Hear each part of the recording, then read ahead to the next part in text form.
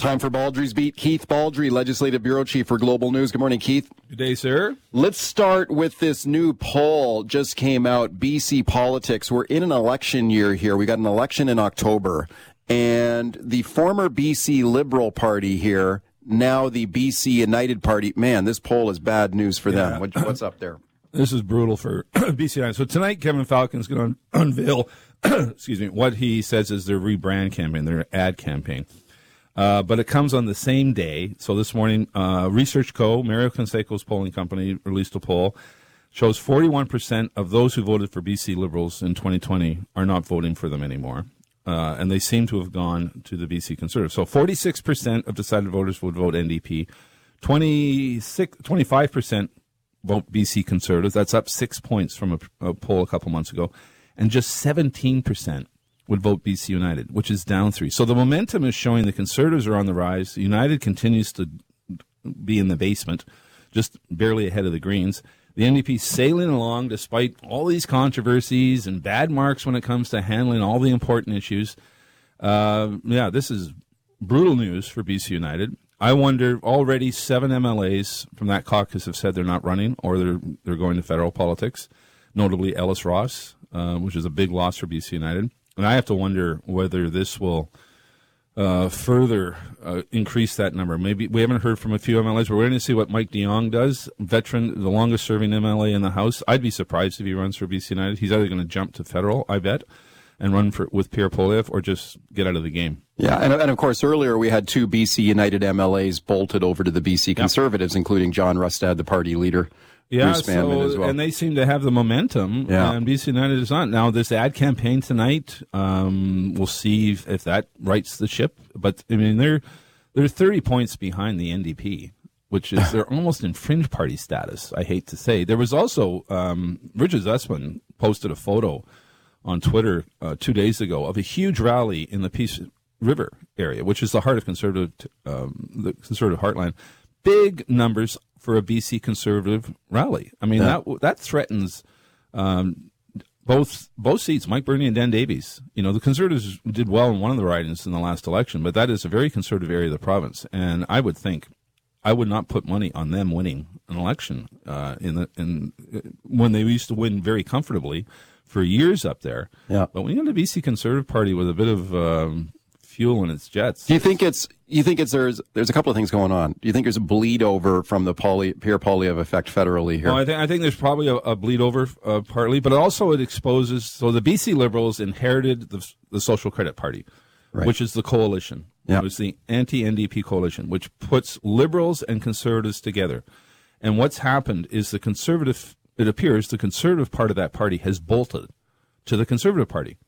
It never did that before. It stayed with the BC Liberals or with the BC. I mean, the Conservative Party's been around, for decades. Yeah, it's never played 100 years. Never played a role since World War II. Right. It was always there. So it was always there, but that Liberal Party was always able to hold that coalition together. And the Social Credit Party before it was able to hold that coalition together. Yeah, and but not now. The one exception was apparently going to be in 2013 when John Cummins was doing very well in the polls, and it collapsed at election time. So Christy Clark was able to hold that vote. That's not happening right now. They have bolted, and they appear to have been permanently bolted. This is like the 5th or 6th poll now that has the United behind the Conservative Party. Yeah. Let's have a listen to Kevin Falcon here. I had him on the show, and I asked him, does he regret that party name change here from BC Liberal to BC United? Here's what he said. Do I regret having that new name? Absolutely not, because I actually think United is a really, really important message. Yes, it'll take time for the public to figure that out. Okay, so he's waiting for the public to figure it out here. Oh, so the clock is ticking. October is the election month, unless EB decides to pull the trigger a little early. Do you think that could happen, that EB could go early here in the spring? Because I keep hearing this from people. He should roll the dice right now. Well, if you were to roll the dice today, and if these numbers were hold, we'd be looking at a 2001 election result. So in 2001, the Liberals won 77 seats, the NDP won 2. Oh. And that's what we're looking at right now. Because even though the Conservatives are at 25%, that doesn't get it done for them. No. I mean, they're not going to win.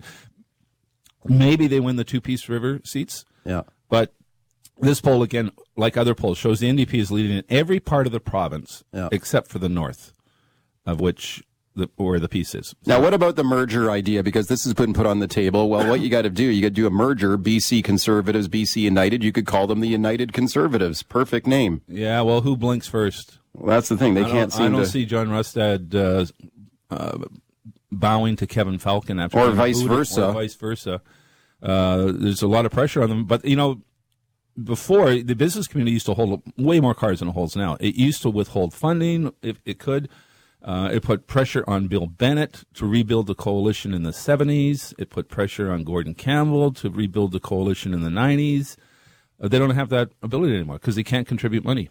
There's no more corporate donations. Before, they could wave a $50,000 check and say, if you want this, you're going to do this. Yeah. That can't happen anymore. Yeah. That leverage is Even gone. though there is some indication that they're trying to do that. Rustad told me that he had been approached by some big business interests and said, look, why don't you guys do a merger here? We got to get rid of the NDP. It's one thing to say, why don't you do this? Another thing to say, if you do this, I'll give you $100,000. Yeah, right. That's out the window. Yeah. That leverage is gone. Okay, we're watching this closely. Let's talk about decriminalization. 1 year ago today, decrim kicks in. We're the only province in Canada that has done this. Let's listen to Lisa Lapointe here, the chief coroner. She was asked the other day, is decriminalization, has it been a success in year one? Here's what she had to say.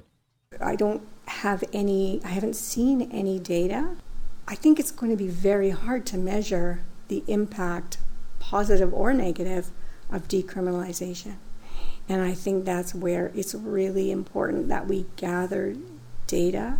Okay, we were promised data at the start of this. We were promised there was going to be robust evaluation. It's never been explained what sort of data we're going to get. What is the measuring stick? The one measuring stick we get is deaths, which is hardly conclusive. There was an increase in deaths, but before decriminalization, almost 12,000 people died under the old recrim or criminalization. So that system didn't work. Now decrim, that has the deaths have actually gone up under decrim. Yes. But is that the only measuring stick?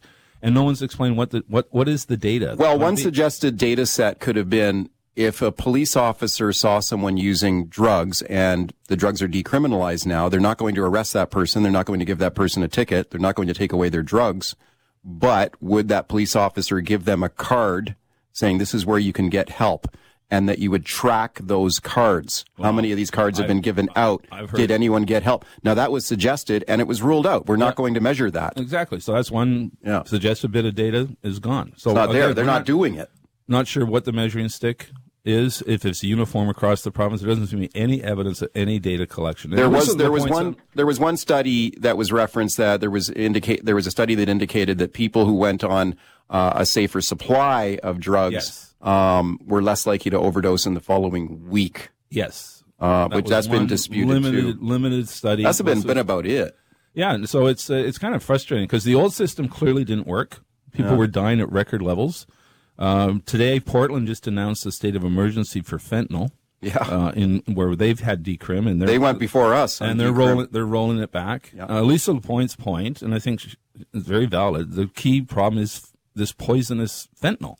Is no one seems to have a handle on that, and recrim or criminalization didn't work. Decriminalization doesn't seem to be having the impact.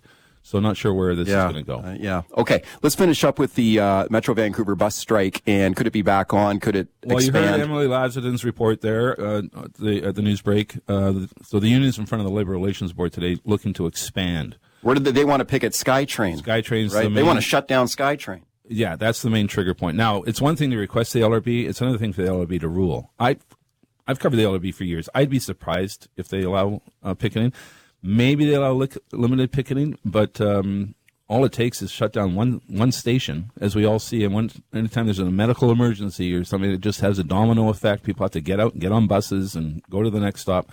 So I'd be surprised if the LRB rules that way. But if they do rule that way, and keep in mind, Vince Reddy's still on the job. He's going to report out on Friday with recommendations that may be made public, which may put some pressure on one or both sides, depending on what he comes up with.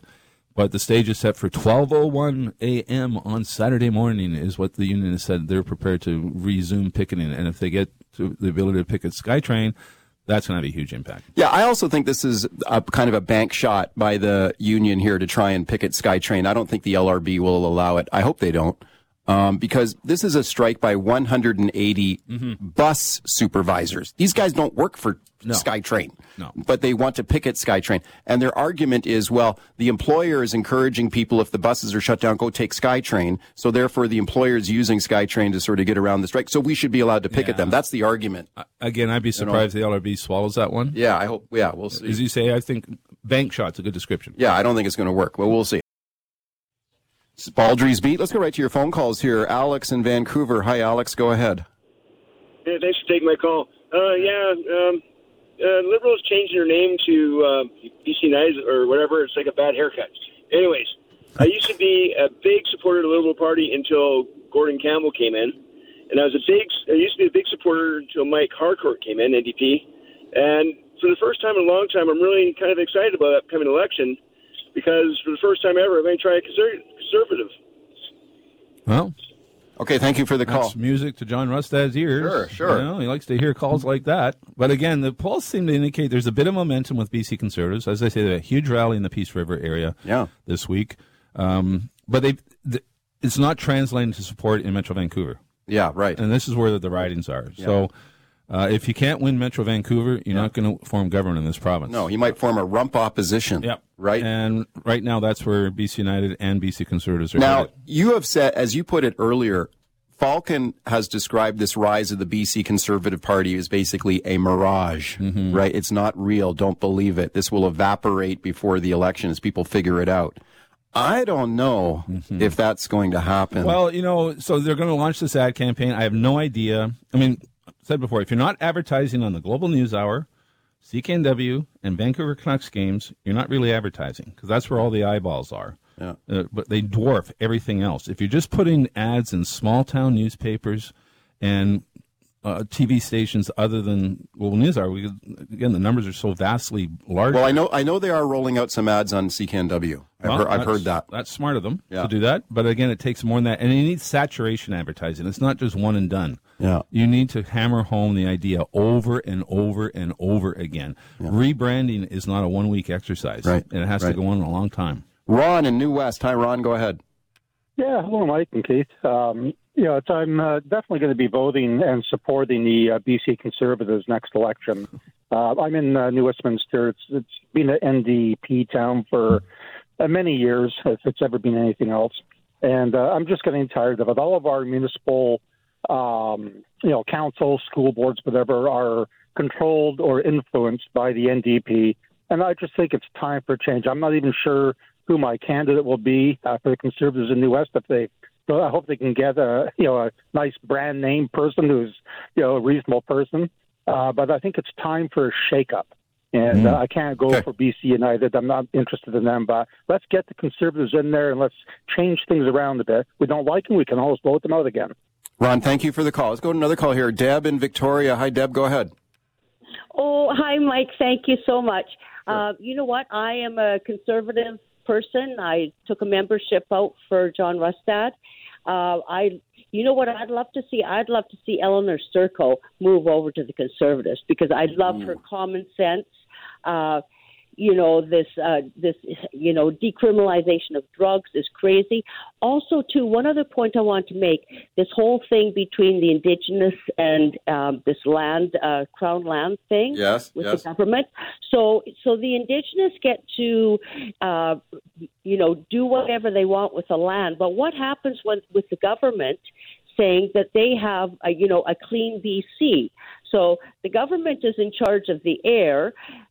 The Indigenous are in charge of their ground, and if they want to develop mining, forestry, LNG, you look at what happened over in Penticton, where they stopped the LNG pipeline.